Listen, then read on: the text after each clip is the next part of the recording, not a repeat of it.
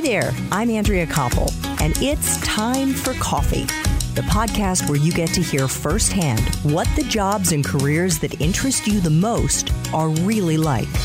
Hey there, Java junkies. Welcome back to another episode of T4C. Do you want to break into branding and marketing? If so, then this is the episode for you. Because my next guest heads one of the most influential branding agencies in the world, a company that has developed billion-dollar brand names like Sonos, Pentium, Swiffer, OnStar, Febreze, and BlackBerry. But before I introduce you to David Placek, I want to make sure you've signed up for the Java Junkies Journal. That's Time for Coffee's weekly newsletter that we blast out on Mondays, giving you an exclusive peek at the professionals we're going to be featuring that week, and it is so easy to sign up. Just head over to the Time for Coffee website at time4coffee.org, and the sign-up box is right there on the homepage. Now, my morphological macchiato lovers, please grab your mug and take a chug of your favorite caffeinated brew, because it's time for another caffeinated career conversation. And my super creative next guest is David Placek, the founder and president of Lexicon Branding. Over the last almost 40 years, under David's leadership, Lexicon has focused on the development of brand names that support business and marketing objectives. To achieve those goals, David has led his firm's unconventional approach to creativity, using small teams, linguists, and yes, computer modeling to create new ideas. David, welcome to Time for Coffee. Are you still caffeinated and ready to go? I'm ready to go. Happy to be here. Thank you. Oh, well, it is just such a thrill for me to get to talk with you. I want to let our listeners know before we get into what you do and how you do it so well at Lexicon, that if they are interested in learning how to break into the field of branding, they should check out the show notes for this episode to see if your Espresso Shots episode has already been released, because that is where David got into really the nitty-gritty of what he's looking for in the young people that they hire at Lexicon. What are the skills? What are the life experiences? Whether your major matters? All of those important details are in the Espresso Shots episode. So check out show notes and you can see if it's already out there. Now, David, I think you know this, but I want our listeners to know why I have been just so incredibly excited to interview you. It's because I first heard you on a wonderful podcast called Startup, in which the host Alex Blumberg and his partner visited Lexicon to get your help in choosing a name for their new podcasting company. And this was while their startup, that's what it's called, Startup, was being built. And it is a really interesting episode, and I recommend it to anyone who's interested in it. And you actually chose the name of their new company, which is Gimlet. That's correct. Well, at the end of today's episode, I was hoping to ask you for your brutally honest and candid assessment of the name of my company, Time for Coffee, which I clearly did not have your professional assistance in choosing. Is that okay with you?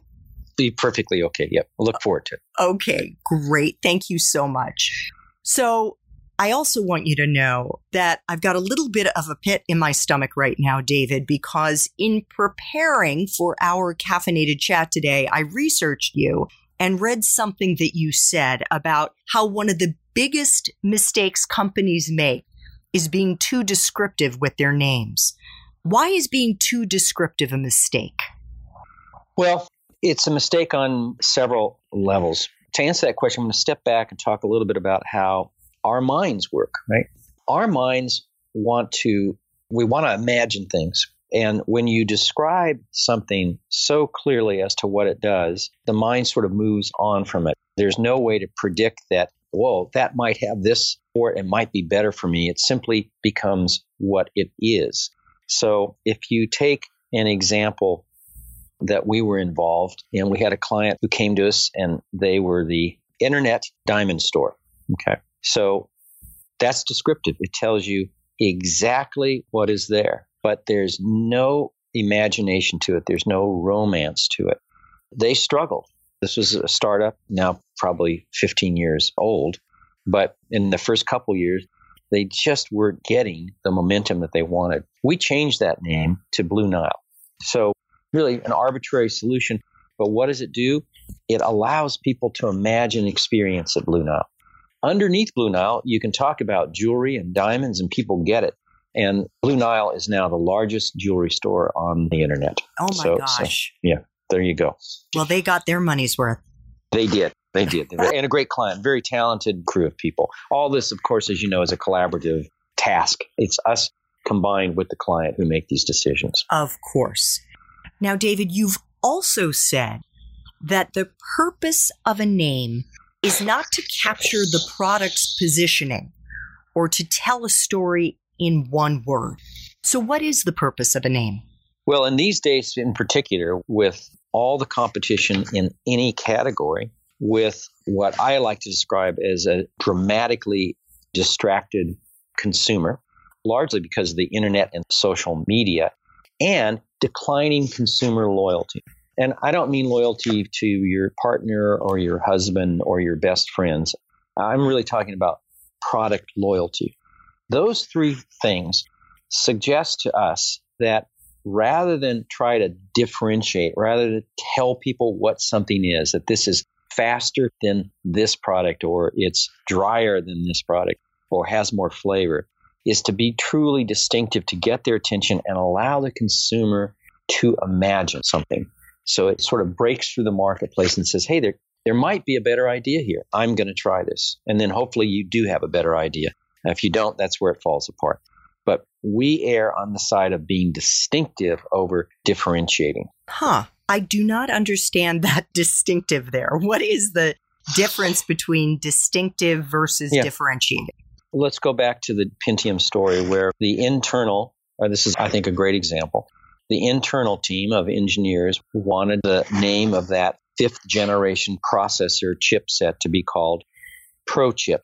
Their logic was, hey, it's got more power, it's more professional, it is a chip, let's call it what it is, Pro Chip.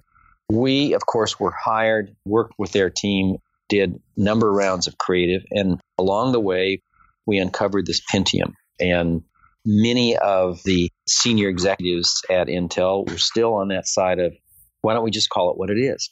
But consumers told us when we asked them about what kind of a computer would have a Pentium in it versus a Pro Chip, almost overwhelmingly, consumers talked about how whatever that Pentium is, I'm going to be better off. It's going to be faster. Yes, it's going to be more expensive, but it's got premium performance in it. Pro Chip was simply, that's, I guess, the next generation of chips from Intel. There was a him and a haw on that. So Pentium, the example, it's distinctive, it's new, doesn't tell you exactly what it is, right? But it allows the mind to imagine. BlackBerry would be another example of this, where truly distinctive name. It took great courage on the part of Research in Motion to pick that BlackBerry as a name. But our argument then, as is now, is when you're a startup and you're small and you want to break through, you need to get attention by being very descriptive. I like to use the phrase remarkably distinctive. Hopefully that helps.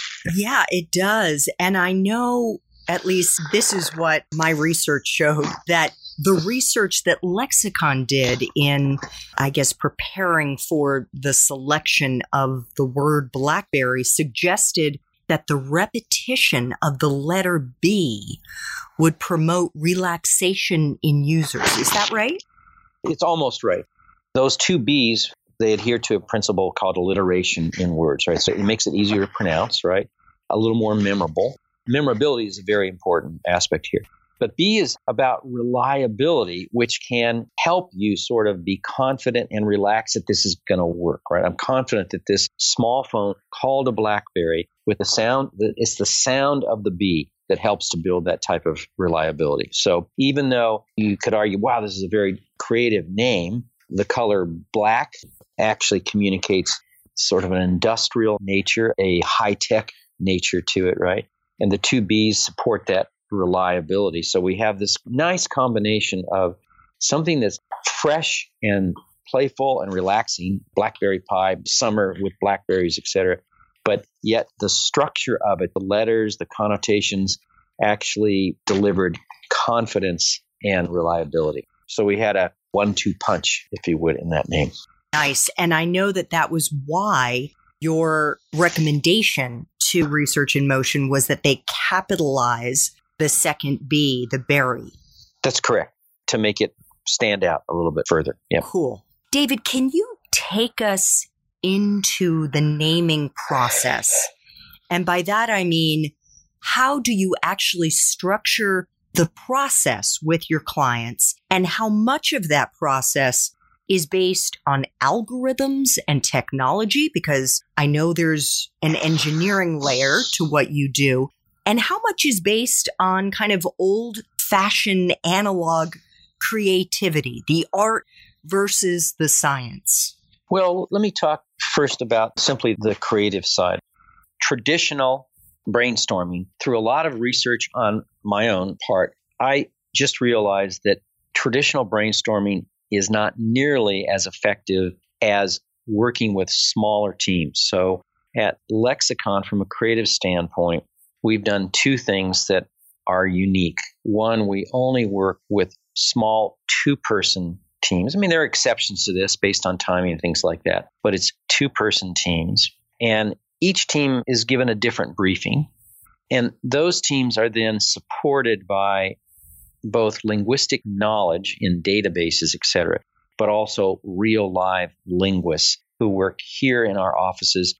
But also we have just a tremendous network of linguists around the world that participate in our creative programs and in our assessment or evaluation programs.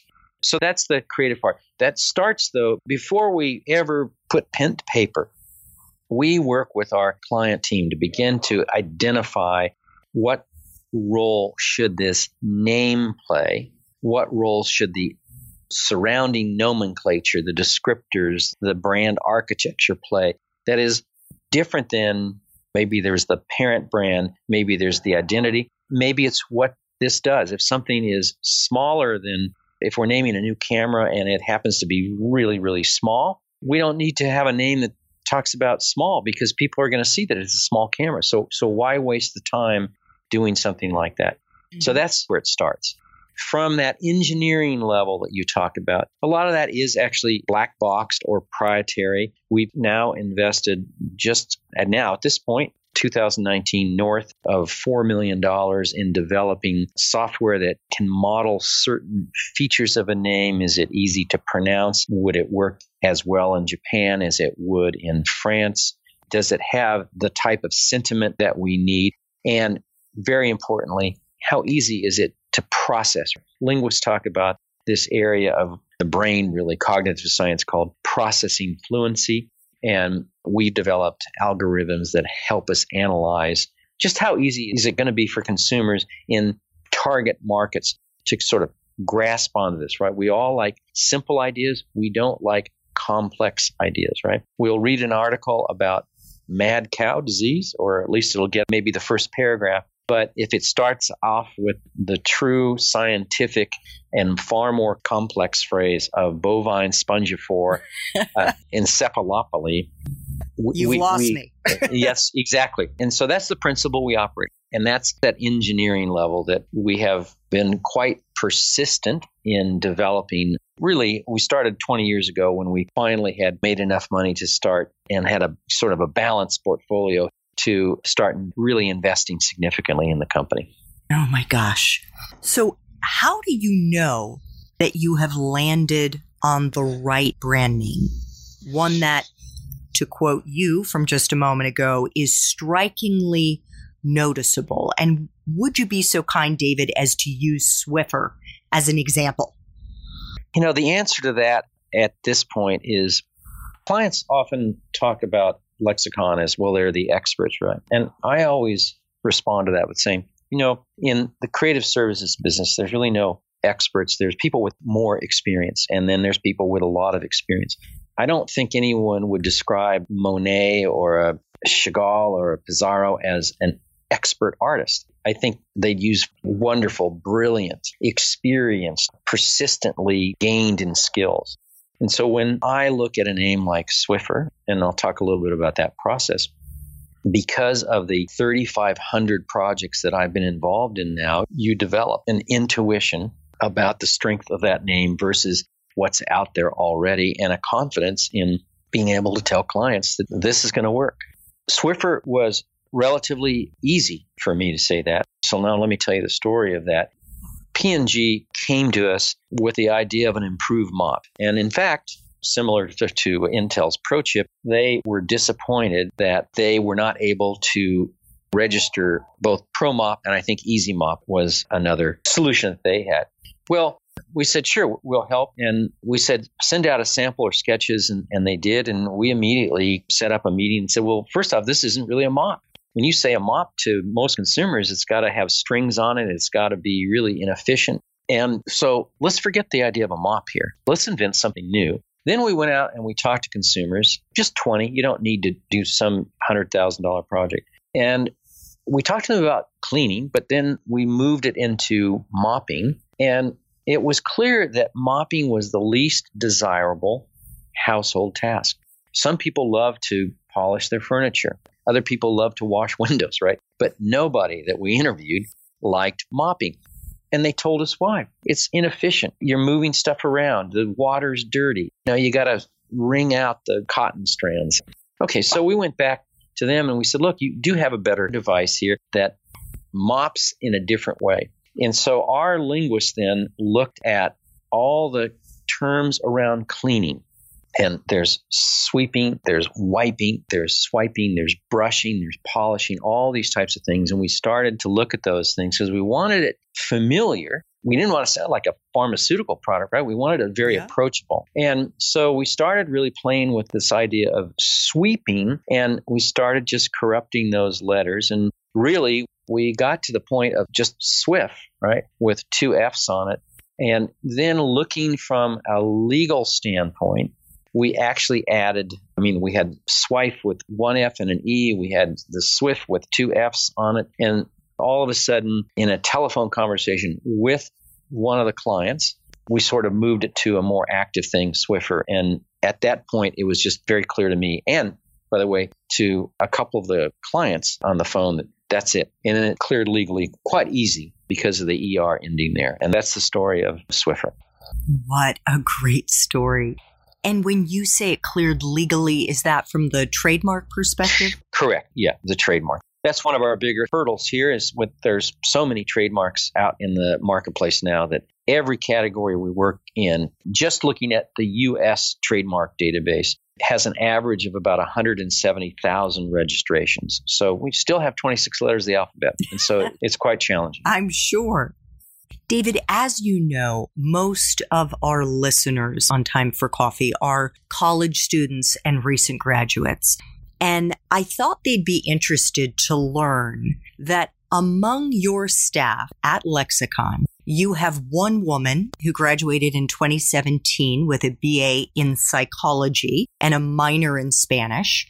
Mm-hmm. Another team member earned her BA in international relations with a minor in physics. Yet another colleague has his law degree. And I love this. Prior to that, he spent 18 years as an actor, writer, producer in LA. And still another has his BA in linguistics and English. Now, I may have missed it. I didn't click on every single person, but I didn't see anyone on your staff who had actually studied marketing or branding. Is that the case? And if so, why not? Yeah, well, that's true. That is the case. We look for the development of a very, very well-rounded team here. I think that the basic principles of branding are easy to teach, easy to communicate. It's all about helping someone initiate a conversation between a client and a consumer or a customer, if you will, using, in our case, language. So it's not terribly important for us to have someone who has a MBA with a concentration in marketing. Would I certainly talk to someone like that? Of course I would. But I'm looking for well-educated, hardworking, curious people who want to help service clients. And not everybody their personality isn't made right for the service business, because you do have to be responsive, and sometimes you have to do things faster than you want, et cetera. But having a marketing degree doesn't give you extra points here. Absolutely. David, I want to flash back just very quickly to when you were in college and you went to UCLA. You graduated with a degree in political science. Did you know what you were going to do when you graduated? No, I did not have the slightest idea. I was toying with going to law school. I was very interested in politics, and that's really what led me to I'd had an internship in Washington, D.C. in my classic twin-year junior and senior year, and loved Washington, loved my job, loved Washington, loved my roommates. It was just one of these great classic college summers. And so I decided just to go back and pursue a political career. And I enrolled at George Washington, or GW University, in International Affairs. To get your graduate degree? Correct. Okay. So how did you pivot from international affairs into the brand naming business? And in particular, I think you started at Synectics. Let me explain what that's all about. So in Washington, D.C., I worked up on the Hill as a staff legislative assistant for the Senate Commerce Committee. And from there, I did some freelance speech writing. At UCLA, I was on the UCLA Bruin newspaper, the Daily Bruin, for a little while. So I had a little bit of a writing background. I don't think I was terribly great at it, but I decided to get better by doing some freelance writing and speech writing. I then got a job on a political campaign, literally as press secretary. Cool. The governor of Missouri was running for the U.S. Senate, and I decided it would be just a great opportunity. Never been to Missouri. Got in my beat-up old VW and drove out there. And during that approximately a 1-year period, campaigns are always tight for finance. And so I became involved in advertising and actually helping to write the advertisements for the campaign. And I really enjoyed it. I enjoyed the photography shoots, picking out the topography for the ad, those kinds of things. And I thought, you know what, this could be an interesting, I guess I wasn't using the word career, just an interesting job, my next step. And so campaign ended and I left the campaign. The governor actually won the primary race, but the more I got to know the governor, working closely with him, the less I liked him. So I left after the primary, went back from California, and decided to start applying to advertising firms. Got a job with an advertising firm, worked there for almost 6 years, and basically had this very simple insight that the world was changing, globalization was happening, we were going to be more interconnected, and that names had to work more broadly and more effectively than ever before. And I honestly said, I'm going to try this. I think there's a service here that if I can put the right people together, we'll do well. And here I am 30 years later. There you go. Wow. I love how accidental all of this is and how random these kinds of experiences are that end up influencing big chunks of your life. David, could you share a time in your professional life in which you struggled? Maybe you hit a wall, you may have been in over your head, or dropped the ball on a big project, whatever the case may be. What happened and how did you persevere? The easiest cases that come to mind are really financial ones. You start a company. I started Lexicon. It was just me, so overhead wasn't that much. But as you grow and you take on overhead, you do have these financial challenges. In 2001 and then flowing into 2002, when the dot-com boom ended, we were probably 70% of our business was in the Silicon Valley. And so I had to really go to the bank, get loans. I'm very proud of the fact I've never laid off a single person here at Lexicon over all these years. It was challenging to kind of rebuild, to diversify. Well, then it happened again in 2008, right? 6 years later. Not that we had real estate clients at all. It was just that I think most of our clients just got very scared about the meltdown. And budgets were cut, projects were either delayed or simply cut. So once again, going to the bank, getting loans, keeping everybody employed, those are tougher times, but I've learned that those times make you a much better leader, manager. Why? Because you learn, I think, one, to be more grateful for the times that things are easier, that the money is flowing, that you don't have to worry about that. But it also requires you to be a better manager, to really think about things, to make sure you're making the right decisions that won't affect you or your employees. That makes sense. David, before we get to the final question, I would love to get your thoughts on, and this is a standard time for coffee question, if you could go back to UCLA and do it all over again, but based on the wisdom you have now, what advice would you give yourself? Very interesting question.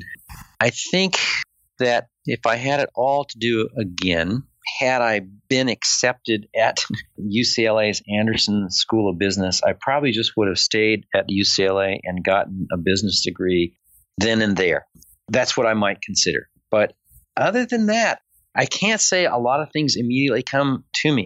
I feel very fortunate, very grateful that I managed to connect different dots along the way to get different educational experiences and meet different people. And I have to say, with great gratitude, I don't really think I would have changed a lot. Wonderful. So here is the question just for you, David, your professional feedback on the name of my company, the name of this podcast, and be brutally honest. Okay. I promise to be brutally honest because it's going to be easy because this is not a bad name. You're appealing to a younger audience here. You want an approachable name, right? You don't want this to be too serious. People want to come and they want to learn. Gimlet's the same way, right? In terms of a podcast. So Time for Coffee does that. You take a common expression and you put it into sort of the brand name format here. And I think it makes it quite approachable.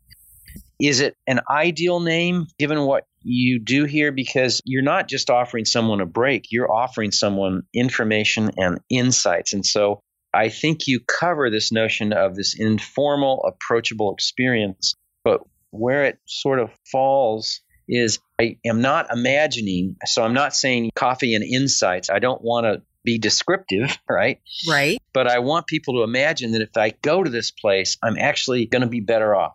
I'm not just going to have a little break, but I'm going to really learn something. It's a valuable time. Yeah. So it's really strong on one side, weak on another. But all in all, it's probably a B to B plus name. Oh, my goodness. Thank you. I feel so much better. And the truth is, I have to be scrappy like you when you started Lexicon.